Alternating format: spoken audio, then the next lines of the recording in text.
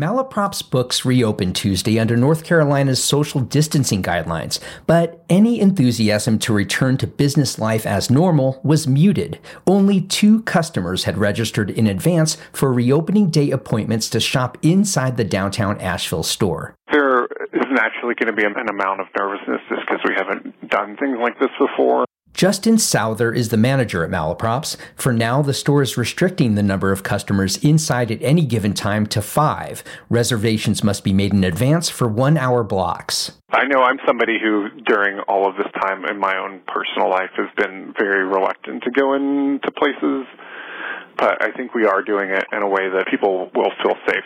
Malaprop's and Harvest Records in West Asheville are the region's largest independent retailers focused on books and records. Over the past 2+ months, both have handled online orders with curbside pickup. Malaprop's tapped 4 employees to split time over home deliveries, and the store has seen some revenue from audiobook sales. But both stores have only done about a quarter of their pre-pandemic business. Now, with the prospect of reopening, both stores are working out how to keep staff and customers safe in environments where handling merchandise is intrinsic to the shopping experience. Mark Capon is the co-founding owner of Harvest Records. It's sort of like this hustle in a way that we've never really had to do because, for 15 years people would come in here and flip through themselves, and now it's our responsibility to sort of flip for them in a way, like show them what we have. People want records, and despite not being able to browse, they're going to figure out a way to get what they want.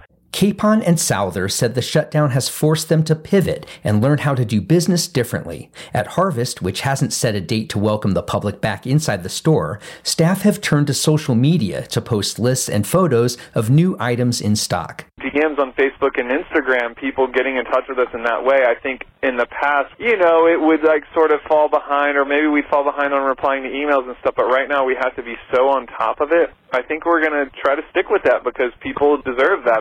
In normal times at Malaprop's, author events were big for sales, and Souther said the spring calendar was loaded with big events. He said the virtual author events that have replaced in-store events haven't inspired anything close to the same level of sales. We've gotten really good at being a physical space and being able to interact with people face-to-face, and we're not especially technology savvy people, and so we've been having to figure out on the fly how to make videos and make these live streamed events that work and are engaging. Capon is gratified by one observation that many customers over the past 2 months had rarely, if ever, visited Harvest Records before the shutdown. It's been refreshing that there are people that still are going to support us, and maybe even some new people that weren't doing that before, and now they are. It's really encouraging. That's, I guess, a big part of my optimism about the future is maybe when we are able to open again, we'll have a deeper, more widespread foundation of a customer base that are going to pay attention to what we're doing. Despite enforcing social distancing standards, gloved and masked staffs,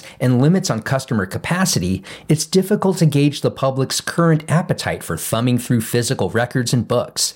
But in this poll of 2 people, there's unanimity about the long-term outlooks for their stores. And I'm still 100% a believer in the importance of a physical space for physical media. That is the driving force behind what we do. That is why so many people love coming in here still when they know they can buy things online from wherever. Like the experience of walking in a record store and seeing things in front of your eyeballs that you normally wouldn't see, and having conversations with people and talking about music, that's all very important to us. Record Store Day, traditionally the biggest retail event of the year for stores such as Harvest, still awaits details, but people can still plan their buying when the list of special releases comes out June 1st.